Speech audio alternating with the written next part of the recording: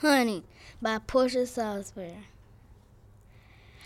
I woke up one morning at 1:30 to go deer hunting.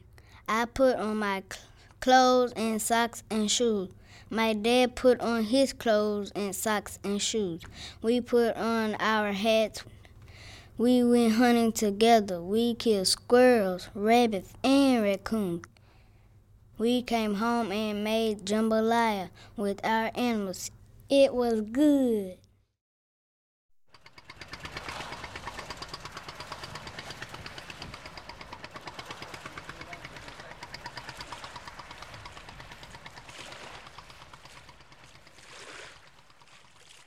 Louisiana harvests a huge supply of fish in its abundant fresh waters.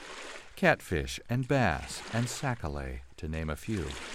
But the centerpiece of many a cookout is crawfish.